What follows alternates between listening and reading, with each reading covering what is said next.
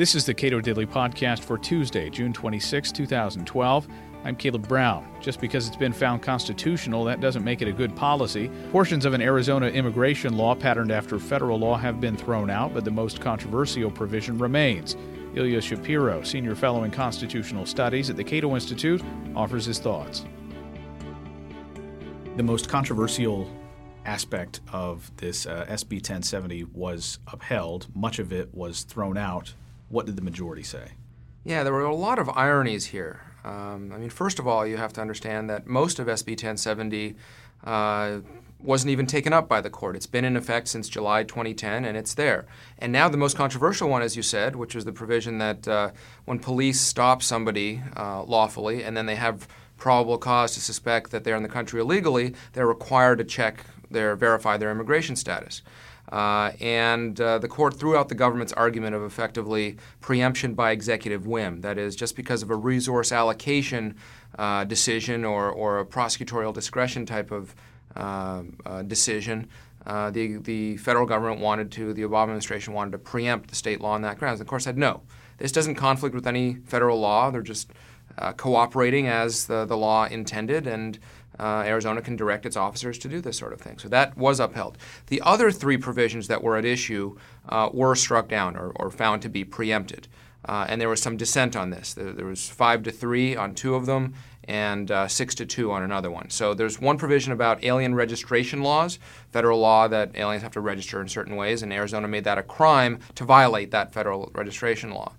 The majority said that you can't do that. The federal government set up the entire scheme. You can't add extra state penalties, even if there's no other elements that need to be proven other than violating the federal law.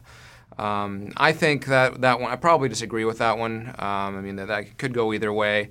Justice Alito agreed with that one, so that one was the 6-2. And then there was another one about fining employees or filing illegal aliens who sought employment or were independent contractors. I agree with that because Congress did set out a comprehensive scheme of employment regulation relating to aliens, only punishing the employers, not the employees. And finally, the provision about police being allowed without a warrant to arrest people they think have committed deportable offenses. So unlike the first provision that was upheld, they haven't already stopped them for speeding or drugs or whatever else. They're just think that they've committed something deportable. They see someone committing a murder, and I suppose in addition to arresting them for murder, they arrest them for a deportable offense.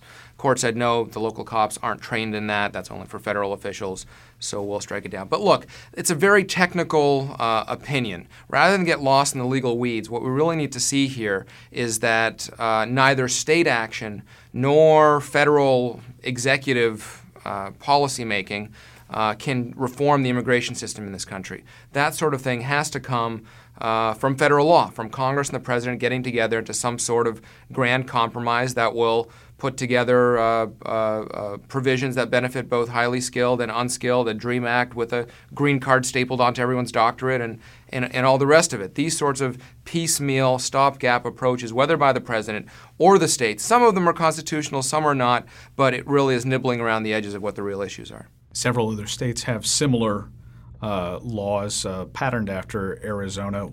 What happens now? Well, as I said, only 4 of Arizona's laws ever reached the Supreme Court, so those that are patterned or mirror Arizona's law will accordingly be upheld or struck down. A lot of these cases have been held in abeyance pending the action of the Supreme Court. But there are a lot of laws in Georgia, South Carolina, Alabama that add stuff to what Arizona was doing, to the extent that they create new kind of regulations that are more of the immigration ilk than purely local crime or business regulation. I think they're on shaky legal ground. But to the extent that they followed Arizona and simply said that, look, there's no federal law directly in conflict, the federal government has not legislated in this area, you're free to do so. Those will be upheld. But this isn't the end of this sort of litigation, and it's certainly not the end of the discussion. Well, one thing that we know for sure is that immigration will certainly play a large role in the election campaign this summer and fall. And hopefully, under the next administration with the new Congress, we can have some sort of comprehensive reform. Some people have cast this as largely a victory for the Obama administration.